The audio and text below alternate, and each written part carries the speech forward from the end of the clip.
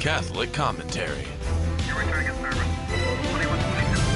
Spiritual warfare. Stay ready so you don't have to get ready. Jesus 911. Happy Holy Feast Day of Our Lady of Guadalupe. Of all the apparitions in the Catholic Church, all the approved apparitions of the Blessed Virgin Mary, this is the only apparition where she's left physical evidence. All the other approved apparitions in the Catholic faith, there's eyewitness testimony that Mary appeared. But this is the only Marian apparition in the world where there's physical, tangible evidence that the Blessed Virgin Mary appeared in Mexico City in a hill called Tepeyac. And if you look at it, that Tepeyac is right in the middle of the Western Hemisphere. It splits the planet in half. And to me, that it's an indication that the Blessed Virgin Mary appearing right there exactly in that meridian line of the Western Hemisphere that dissects the world. She came to unite both East and West. That's one of the things that it tells me. Our Lady of Guadalupe is also the patroness of the Americas. So this is not just a Mexican Catholic feast day. She's the patroness of the Americas. She's the patroness of the pro-life movement. And Mary standing on the crescent moon, this is also an indication to a lot of people that one day Mary is also going to be the catalyst to evangelize and bring Islam back into Christianity. Because the crescent moon signifies Islam, and she's standing over the crescent moon. And it's interesting that Mary is the most revered lady in the Quran by far, even beyond Muhammad's wives and his daughters. So, hey, Paul, welcome, brother. Lot to talk about today. Yeah, Josh, you talked about leaving a physical evidence and what evidence it is. It reminds me of the Shroud of Turin, Yeah. I mean, it's very miraculous. Yeah. One of the things, and the name Guadalupe also, it's very interesting. It means in the language of the indigenous Indians at the time, which is called Nahuatl, it means the woman who crushes the head of the serpent. That's what the word Guadalupe means in that language. The woman who crushes the head of the serpent, which is very interesting because that's exactly what God said Our Lady would do to the devil in Genesis 3:15. And so 1,500 years later, after the Blessed Virgin Mary is assumed into heaven, she comes back to earth to Mexico, and she's given that name, or she identifies herself by that name in that language, the Nahuatl language, that she's the one who crushes the head of the serpent. And so I think she's going to play the Blessed Virgin Mary, without a doubt. Our Lady of Guadalupe is going to play an important part in eschatology and end times, and everything that has to do with the second coming of Christ. Yeah, and these gifts from heaven, Jess, both the shroud and the Virgin of Guadalupe. Yeah, the tilma. Yeah, they're gifts from heaven, and the more they're like the gifts that keep on giving, because the more they study it, the more amazed we are. I mean, this stuff is jaw-dropping. Yeah, because there's science behind it, Paul. For people that have that scientific bent that you got to prove this to me, the Shroud of Turin and Our Lady Guadalupe Tilma, they've been studied by non-believing scientists, and they point out all the miraculous aspects to these artifacts that we have that point to Christ and point to the Blessed Virgin Mary. So, once again, just one of the many indications that we are the one true Church of Jesus Christ. Thanks be to God. I was going to say that. You always tell me that, look, Paul, the Catholic Church has many miracles. We have Eucharistic miracles. We have things like the shroud and the incorruptibles. Yes, all of those things. They're God's way of co-signing, are helping us in our faith, we have these damaged intellects through sin, but yet God is saying, look, this is not of human origin, clearly. Yeah. Yeah. Compared to every other religion out there, where there's nothing but crickets. Yeah, there is no miracles. Even Benny Hinn said, he's on YouTube saying that the religion where there are more miracles by far, he said, is the Roman Catholic Church. Benny Hinn said this to an audience of about 20,000 Protestant Pentecostals, and their jaws just dropped. And then he said the reason there are more miracles in the Catholic Church than in any other church in the world is because they have the Eucharist. Benny Hinn said that, which tells me that he's still on a journey. He hasn't. Yeah. For him to make that statement, and then he also prefaced by saying, "I'm still working my way through John chapter 6." I guess he's been working his way through John chapter 6 for 50 years. But hey, it's okay. Some people, just it takes a little bit longer than others. But thanks be to God that as Catholics, God keeps on showing himself to us through miracles. In case you're wondering, we serve a God of miracles. Again, the incorruptible, the many apparitions of the Blessed Virgin Mary, the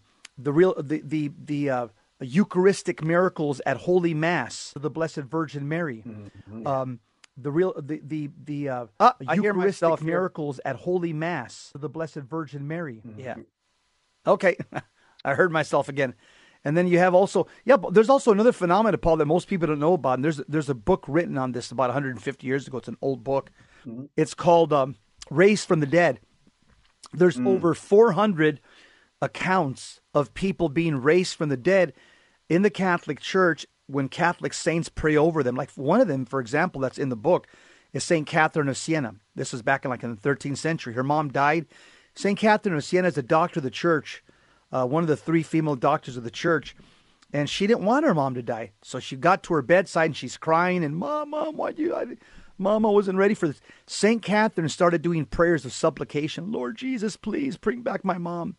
St. Catherine's mom came back from the dead at the behest of her daughter's prayers at her bedside. That's one of over 400 stories documented in the Catholic Church on people that have been raised from the dead at the name of Jesus. And so again, the Catholic Church, Paul, it's just validated by miracles. Yeah, and that goes right along with sacred scripture. Just the prayers of a righteous mankind in this instance, availeth much. Yeah. Amen. Paul, you know what I want to spend the rest of the show talking about? Because there's a debate amongst lay Catholics. Hey, you can't criticize a pope or a bishop or a priest. Then others that do so cautiously. Then others that do so throwing caution to the wind, name calling and ad hominem attacks.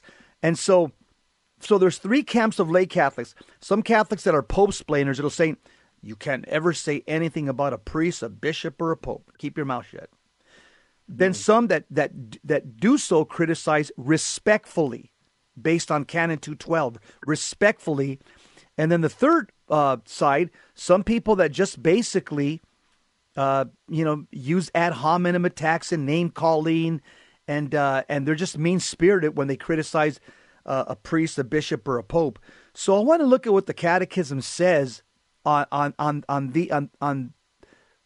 slander, libel, detraction, calumny, and work our way through for the rest of the show so we can give a good balanced approach on what the church teaches in terms of what we would call fraternal correction. So, for those of you that have the Catechism, we're going to go from paragraph 2475 to 2492. We'll take the rest of the show, and I'll start off first by quoting 2475. It says this: Christ's disciples have put on the new man, created after the likeness of God in true righteousness and holiness. By putting away falsehood, they are to put away all malice and all guile and insincerity and envy and all slander. Okay, got that. So let's start working our way through what this actually means. 2476. False witness and perjury. When it is made publicly, a statement contrary to the truth takes on a particular gravity. There it is. a statement contrary to the truth. Like if I tell people, oh yeah, so-and-so, he's cheating on his wife, and I know that's not true, but I use the bully pulpit of this microphone to slander another Catholic and say, oh yeah, that Catholic is cheating on his wife. And I make that statement knowing that it's contrary to the truth. The Catechism says that takes on particular gravity. In court, it becomes false witness. Me and Paul know about that. We were cops. When it is under oath, it is perjury. Acts such as these contribute to condemnation of the innocent, exoneration of the guilty, or the increased punishment of the accused. They gravely compromise the exercise of justice and the fairness of judicial decisions. 2477. Here's this section is very important. Respect for reputation of persons. Okay, we'll pick it up there. Yeah, this is important because the Bible says that we got to watch the way we use our tongue. In the book of James, our tongue could set off like a forest fire. So we have to watch how we use our tongue. That's what we want to talk about here. Stick around. We'll be right back. Jesus 911.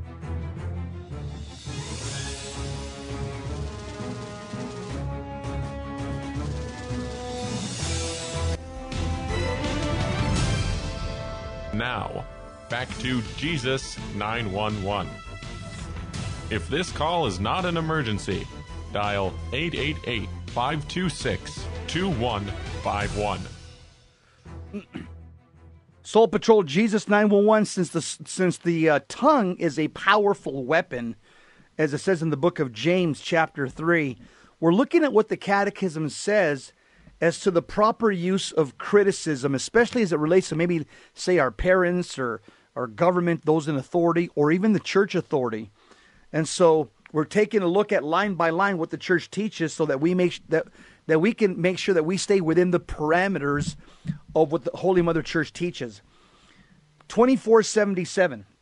Respect for the reputation of persons forbids every attitude and word likely to cause them unjust injury. That's the key operative word right there. Unjust injury.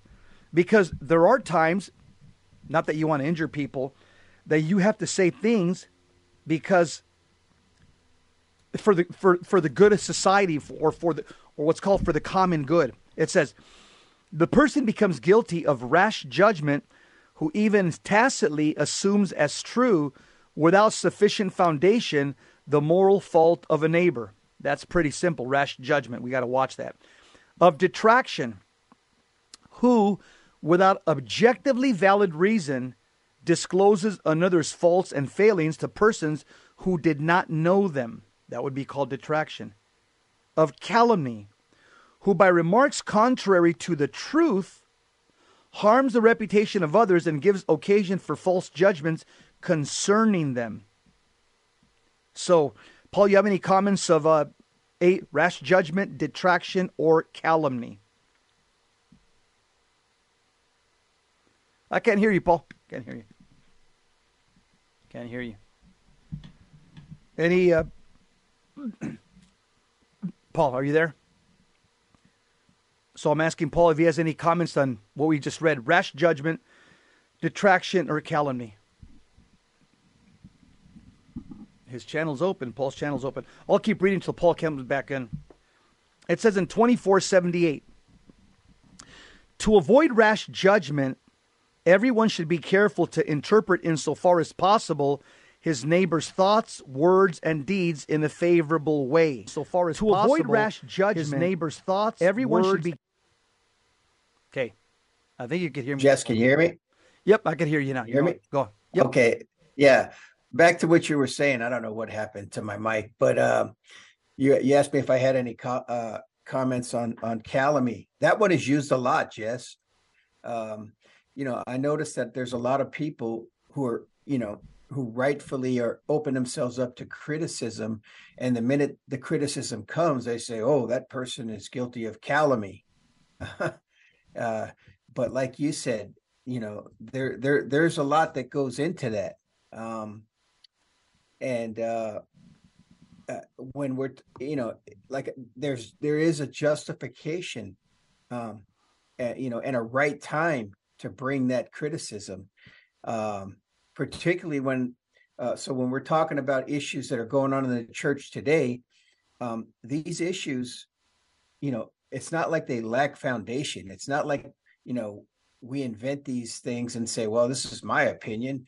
I mean, we've had popes, we've had Our Lady, apparitions of Our Lady.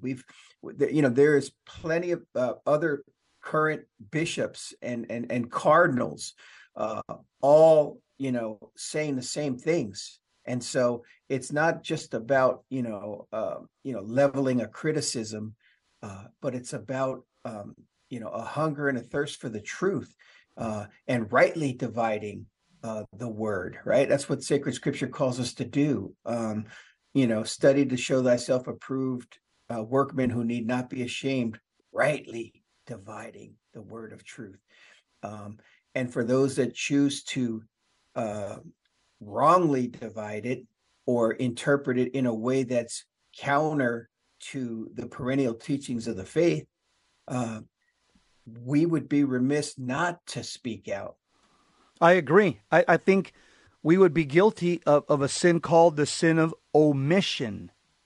That's also another sin in the catechism.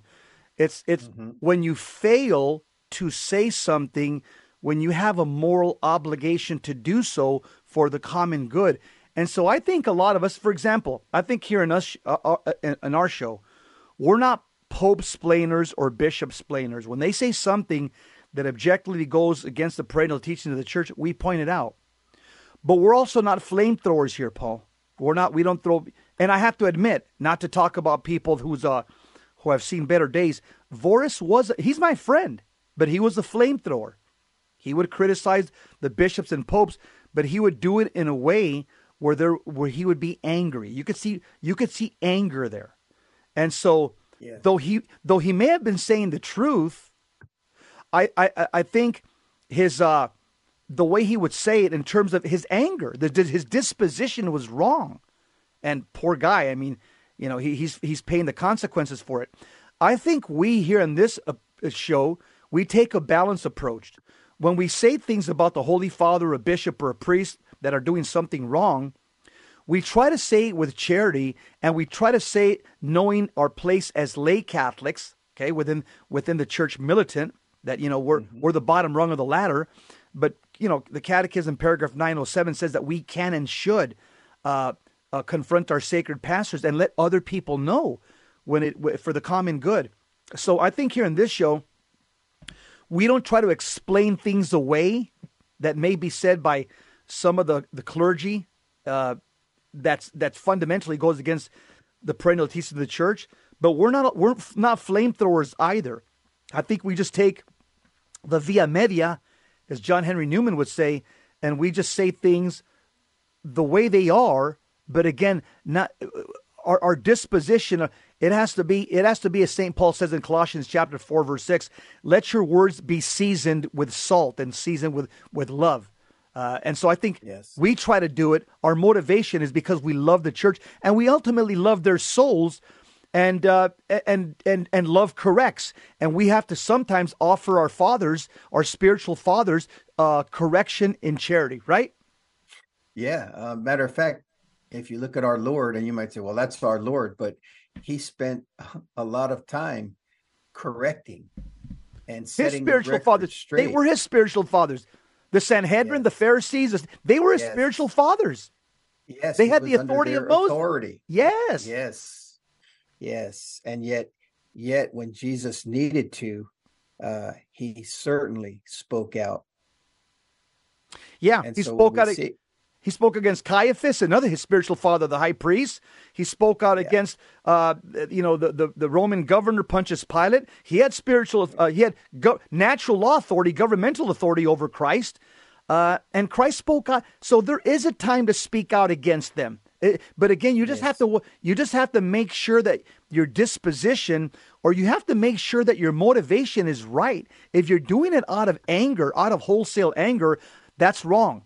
Because then your motivation is wrong. You have to do it because you want to correct them, and you love their soul, and you love the church's doctrine, because the doctrine comes from Jesus Christ and it's holy, and we want to preserve the doctrine.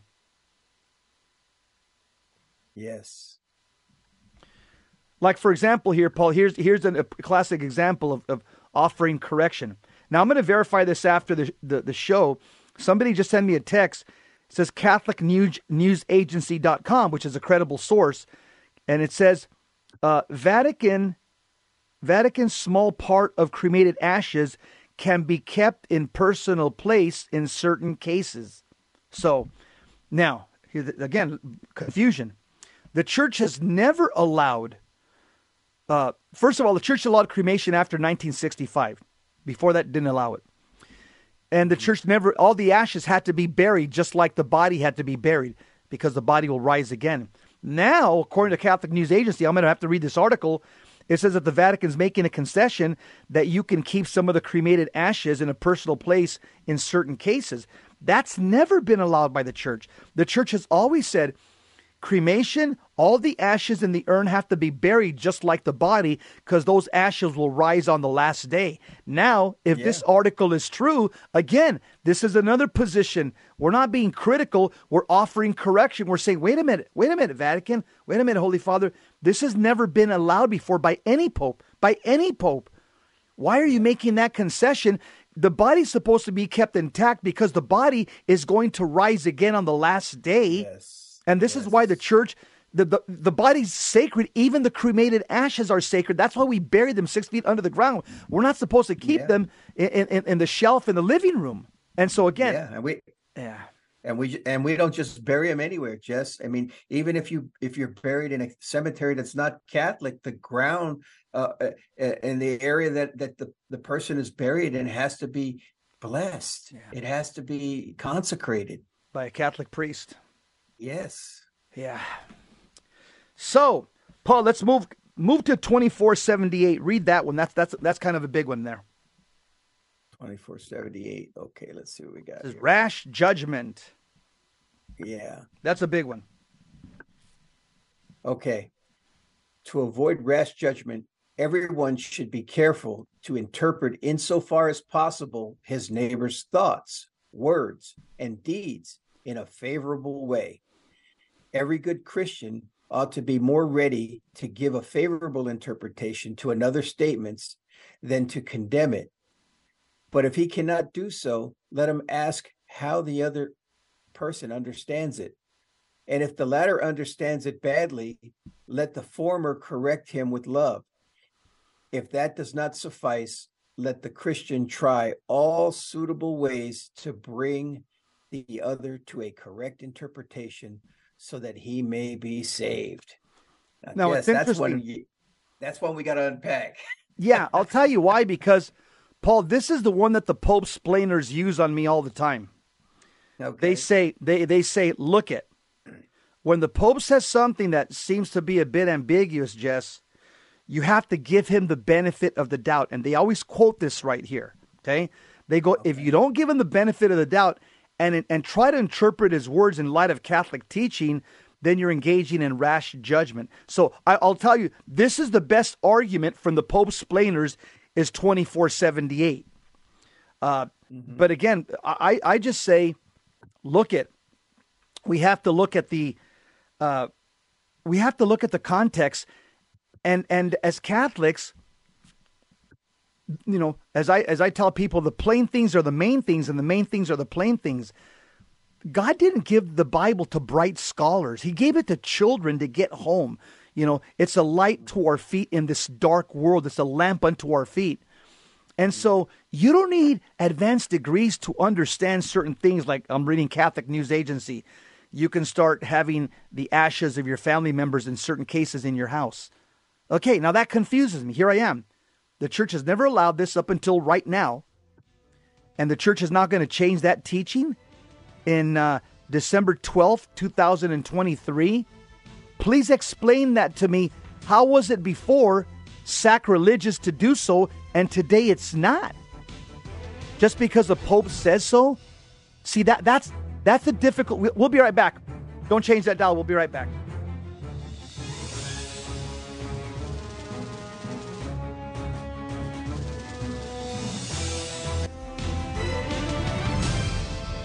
Now, back to Jesus 911.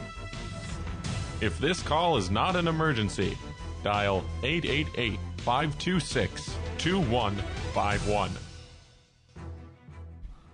Soul Patrol, Jesus 911, two-man car. And what we're talking about, again, ambiguity, and the reason a lot of lay Catholics like ourselves, we fraternally offer correction to our prelates, including the Holy Father, is look at this, Paul. In the last 3 weeks, think about this.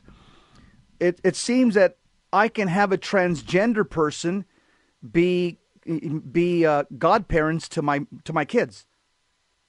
And now, today, I can have my father-in-law's ashes sit on the family fireplace. All this, Paul, does is breed confusion when you're making church teaching, when you're pulling it out of whole cloth. And it's like pulling the rabbits out of a hat. And this is why, again, as a Catholic, let me quote paragraph 907, because this is an important one. Let me flip over my catechism, because this is the one for lay people, so we can know our rights and duties, because a lot of people say, well, Jesse, you can't say the things that you say. No, that's not true. Let's look at what the church teaches based on canon law. Here it says, paragraph 907. It says, to lay people in accord with the knowledge, competence, and preeminence which they possess, lay people have the right, and even at times a duty, to manifest to their sacred pastors their opinion on matters which pertain to the good of the church. And they have a right to make their opinion known to the other Christian faithful. That's exactly what we're doing here. Okay? I have concerns with things that are being taught by my sacred pastors. And so we have a right to email them, write them letters, send them correspondence, which I do. And then we also, because it's hard to get them, because let's just be honest, they're very insulated. It's hard to get to a bishop or a pope. Let's just be honest. Okay? It's not going to happen very, very often. Unless you're Greta Thunberg, I guess. And then the catechism also says, and you have a right to make your opinion known to the other Christian faithful with due regard to the integrity of faith. In other words, to keep the faith. That's what we do on this show. We're trying to help other Christian faithful navigate through these confusing times. Pope 2479 of the Catechism says, detraction and calumny destroys the reputation and honor of one's neighbor. Honor is the social witness given to human dignity, and everyone enjoys a natural right to the honor of his name and reputation and to respect. Thus, detraction and calumny offend against the virtues of justice and charity. Agreed. Totally agree. 2480. Every word or attitude is forbidden which by flattery, adulation, or complaisance encourages and confirms another in malicious and perverse conduct. Adulation is a grave fault if it makes one an accomplice in another's vices or grave sins. Neither does the desire to be of service nor friendship justifies duplicitous speech. Adulation is a venial sin when it only seeks to be agreeable, to avoid evil, to meet a need, or to obtain legitimate advantages. Okay, well, that's self-explanatory. 2481. Boasting or bragging is an offense against the truth. So is irony aimed at disparaging someone by maliciously caricaturing some aspect of his behavior. Hey, that's self-explanatory. Boasting, bragging. Here's 2482, self-explanatory. A lie consists in speaking a falsehood with the intention of deceiving. The Lord denounces lying as a work of the devil. You're of your father, the devil. There's no truth in him. When he lies, he speaks according to his own nature, for he's he's a liar and the father of lies. That's self-explanatory because that's all a violation of the eighth commandment, the 10th commandment, number 8. 2483, lying is the most direct offense against the truth. To lie is to speak or act against the truth in order to lead someone into error. By injuring man's relation to truth and to his neighbor, a lie offends against the fundamental relation of man and of his word to the Lord. 2484. Are you there, Paul? You want to pick that one up? 2484? Yeah, sure. Do 2484. Yeah. The gravity of a lie is measured against the nature of the truth. It deforms the circumstances, the intentions of the one who lies, and the harm suffered by its victims. If a lie itself only constitutes a venial sin, it becomes mortal when it does grave injury to the virtues of justice and charity. Read the next one. Next one. Since it violates the virtue of truthfulness, a lie does real violence to another. It affects his ability to know, which is a condition of every judgment and decision. It contains the seed of discord and all consequent evils. Lying is destructive of society. It undermines trust among men and tears apart the fabric of social relationships. Jess, all these things are true.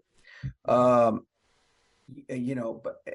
let me just preface something here. So we're living in a time, Jess, where good men, holy men, pious men, we're talking about men who have ascended to the top levels of the church, who have, a lifetime of a reputation of defending truth and sticking to the perennial teachings of the faith. So when these novel ideas are being introduced, to which, and we know that the people introducing these ideas, we know from previous popes, and we've had many warnings of modernists and what their ideas do and how they try to contort and change the truth. So we're living in a day when good men are being silenced, good men are being punished for defending truth. They're being, what we call in this culture, right, canceled, Jess, where they're basically saying you no longer have a seat at the table, you no longer count. And for what reason? Because they simply are defending the perennial teachings of Holy Mother Church. So when you look at these teachings in the Catechism, of course, we need to be careful in the things that we say. Yeah. But a lot of Paul, it's like when we were cops, when you write a police report, it's an official document. Boy, oh boy, you better have just cause and probable cause to put those handcuffs on a person, because that could be a false arrest.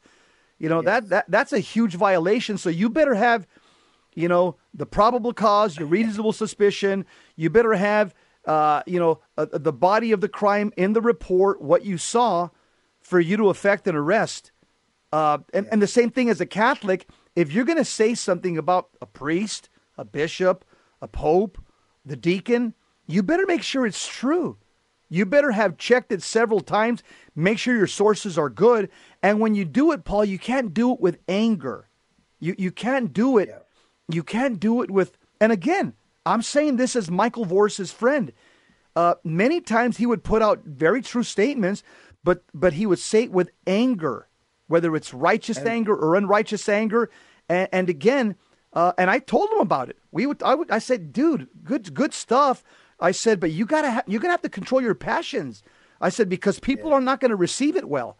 And so we try to put out the truth. Yeah, we try to put out the truth right here, Paul, on this show. But I try to do it disaffected from any of my emotions or passions. I'm just trying to warn the Catholic faithful. Hey, this cardinal said this. This goes against the perennial teachings of the church. Hey, Father James Martin says this. This goes against the perennial teaching. But we're trying not to do it emotionally angry. You know what I'm saying? Yeah. Well, here, let me just give us an easy way to look at this. Obviously, if something is reported in the news, say a Catholic source, and of course, if Cardinal so and so did this or said this, of course we can have a discussion about it and we can weigh it. The Bible says we have to test the spirits. We have to determine whether or not something is true or it's not true. Just because a person holds an office doesn't mean everything that he says we're supposed to say, well, he's a cardinal, we just have to listen to him. Yeah. No. But one way that we can do it, and that I think people should do it, is and when we're talking about the individual sins of men, like you say, well, if this person, I'll use Michael as an example because he was, he did this quite often. He would, hear about or accuse somebody of being a homosexual, or one of the prelates or whatever. Right. Well, unless you slept with them or unless you saw it, you really can't say that, right? And so what you need to be doing is just speaking the truth. If you hear something or an issue comes up, you just say, well, what does the church teach about that? What has the church always taught about that? Instead of keying in on the individual, because there's a verse in the Bible that always speaks to me, and it's that Satan is the accuser of the brethren, and just the last thing I want to do is take up that role and begin to accuse the brethren, especially falsely. Yeah. Amen. Good point. Let's go to 2487. Every offense committed against justice and truth entails the duty of reparation. That's why we were out there on Thursday in front of the Phoenix Theater when these drag queens were having a Christmas nativity play. Even if its author has been forgiven, when it is impossible publicly to make reparation for a wrong, it must be made secretly. If someone who has suffered harm cannot be directly compensated, he must be given moral satisfaction in the name of charity. The duty of reparation also concerns offenses against another's reputation. This reparation, moral and sometimes material, must be evaluated in terms of the extent of the damage inflicted. It obliges in conscience. We'll be right back. Stick around. Don't go anywhere.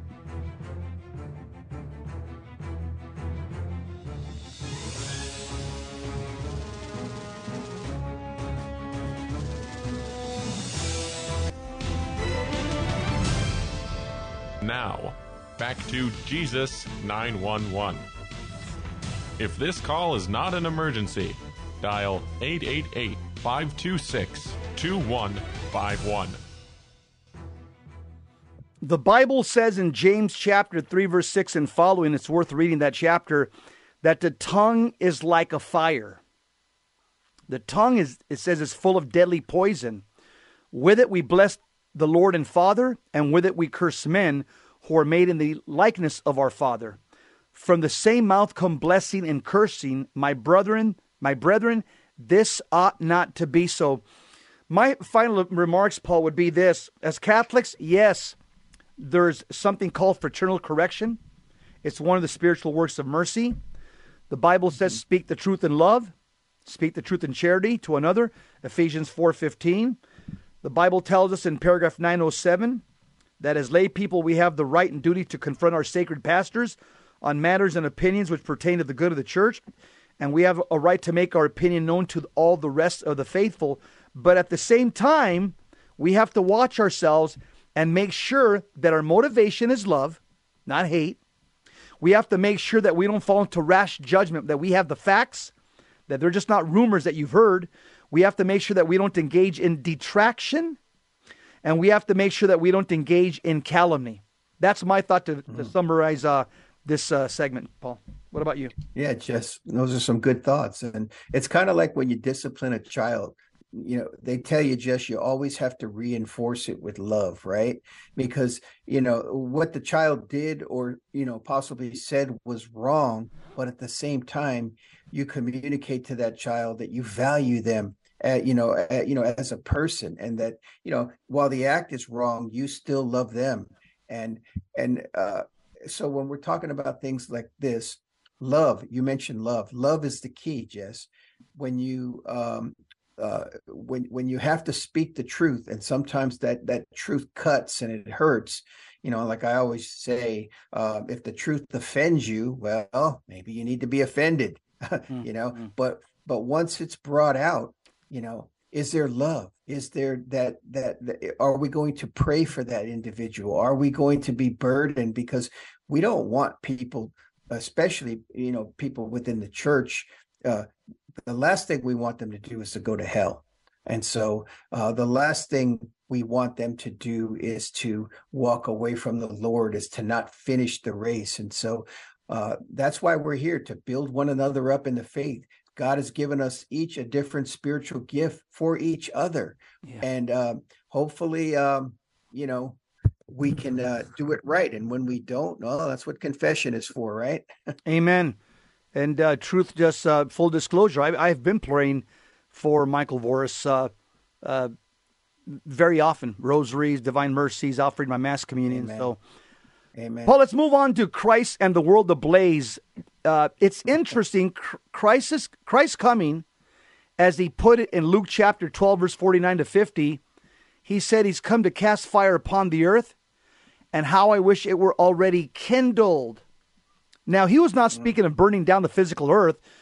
Priests reminded us during that reading that with his saints, he wants to set aflame with his Holy Spirit. And did not the Holy Ghost manifest on Pentecost as flames of fire? And thus we have the expression on fire for the Lord. It comes from that, the day of Pentecost. It's an emotion. It's a spiritual fervor. It's an energy of exuberance, which comes from the most powerful prayer, which is prayer from the heart. So it didn't exactly sound like an end time sort of thing. Yet there's a fact, however. Fire also figures into certain prophecies. For example, during the events at Akita, Japan, an approved prophecy, when a statue of the Madonna wept 101 times, a deaf Japanese nun heard these words from Our Lady. She said, quote, "If we do not repent and better themselves, the Father will inflict a terrible punishment on all humanity. It will be a punishment greater than the deluge, such as one will never have seen before. Fire will fall from the sky and will wipe out a great part of humanity. The good as well as the bad, sparing neither priest nor faithful. The survivors will find themselves so desolate that they will envy the dead. The only arms which will remain for you will be the rosary and the sign left by my son. Each day, recite the prayers of the rosary. With the rosary, pray for the Pope, the bishops, and priests." Now, that prophecy was 50 years ago last month on October 13th, 1973, or a few months ago. So if we accept this prediction, which had initial episcopal approval, but also has since found controversy, fire from heaven is not always the metaphoric or spiritual kind, but rather quite literal. Fire can fall from heaven, as it's happened right now in the Middle East in this war. Fire can come from the sun. Fire can come from a comet. Fire can come from a forest or volcano. There are also invisible fires and forces across the universe. There's the fire of plague fever, and then, of course, there is the fire of nuclear war. Which brings us to the Saint Great Padre Pio, who bore the wounds of crucifixion on his hands and his side and his feet, and who, when asked about the future, said, "Can't you see the fire?" Wow. And then we have the prophet Elijah. Paul, can you tell us a little about Elijah? Yeah. In biblical lore and in many cultures, fire represents divine presence, purification, judgment, awe-inspiring power. Through the narrative of Elijah, fire serves as both a literal and a metaphorical testament to the true God's might, in contrast to false deities. Perhaps the most dramatic and well-known episode involving Elijah and fire is the contest at Mount Carmel, narrated in 1 Kings chapter 18. Israel, under the rule of King Ahab and Queen Jezebel, had turned to worship the Canaanite deity Baal. In response to the Israelites' apostasy, Elijah challenges the prophets of Baal to a contest to determine the true God. The challenge was straightforward. 2 altars were set up, and for Baal, one for Baal and the other one for the God of Israel, the deity that answered by sending fire from heaven to consume the offering would be recognized as the true God. Despite their fervent rituals and invocations, the prophets of Baal failed to elicit any response. In contrast, Elijah prepared the altar of the Lord using 12 stones representing the 12 tribes of Israel and drenched the offering in water. God answered by sending flames that consumed not only the offering, but the water, the stones, and everything else, even the soil around the altar. The challenge was, So, Jess, that's let me end. It says a warning to the pagans, idols, and false altars of our own era. Yes. And listen, once again, Jess, when we talk about fire, we know God promised after the flood of Noah that he would never destroy the world again by water. But we also know by sacred scripture that fire is reserved. And we know that, essentially, even sacred scripture talks about the elements melting in intense heat, right? Jess, the earth will be destroyed by fire. That's scripture. 2 Peter chapter 3. Just read that chapter. 2 Peter. Yes. So even though this prophecy was made through Sister Sasagawa, the reality is the Bible has said this a long time ago, and so we're beginning to see us move in that direction. We don't know what in exactly the form that it's going to take place, but like she said, if people do not repent, it's tied to repentance, Jess. And right now, what do you see? You see the world shaking its fist at God, at the God of heaven, and saying, "No, we want to be free." They're like the psalmist when he wrote, "Let us cast their cords from us. Let us, we want to do it our way. We want to be separate from God, and that's no bueno." Yeah, Paul, and the modern day prophets of Baal, I would call them the CEOs at Lockheed, Northrop, Boeing, Raytheon, and all the other companies that all they do, Paul, they just exist every day to make weapon systems. That's all they do. Yeah. These are the modern day prophets of Baal, these CEOs. I'm not talking about the employees, okay? I'm talking about the millionaires that fund this and the CEOs. But these new modern day prophets of Baal and these companies, they can create artificial fire from heaven using directed energy weapons that they can make right now. And so to me, the world is going to end. We know it's going to end by fire. That's scripture. It's either going to be end by man-caused fire, nuclear weapons in a third world war, which President Brandon is moving us towards that direction, or it's going to be divine fire. God has done that in the past. God rained fire upon Sodom and Gomorrah and incinerated both those cities. So the world is going to end, A, by either divine fire, or B, man-caused fire. But that's the way it's going to end. And as Catholics, that's why we must make that firm purpose of amendment to live every day in a state of grace. So when that time comes, or if your heart stops before then, that we die in that state of grace. Amen. Yes, we need to cleave to the cross, cleave to Christ. Yeah. And that's one of the reasons why we're here, Jess, is to remind people every day to keep your eye on the prize, run the races to win. There's nothing for us in this world, Jess. Nothing for us. No. And as the great G.K. Chesterton said, we're only in this world to get out of this world. Paul, for example, just to prove there's nothing for us in this world, there's a lot of people that fly in to Las Vegas, Nevada, from all over the world. All over the world. You don't live too far from Las Vegas, Nevada, and I'm sure you're not entered to like, oh, I've got to go there every weekend. I don't live that far. You're like, I'd rather go to Mass and receive the Eucharist and read my Bible. Amen. I know you. You're like, Las Vegas, boring. Right? Yep. Nothing can do nothing for me. Yeah, and though people from all over the world die to go to that city, literally, and you're like yawning when you talk to Paul about Las Vegas, Nevada, he yawns. He says, "Hey, I want to go to Mass."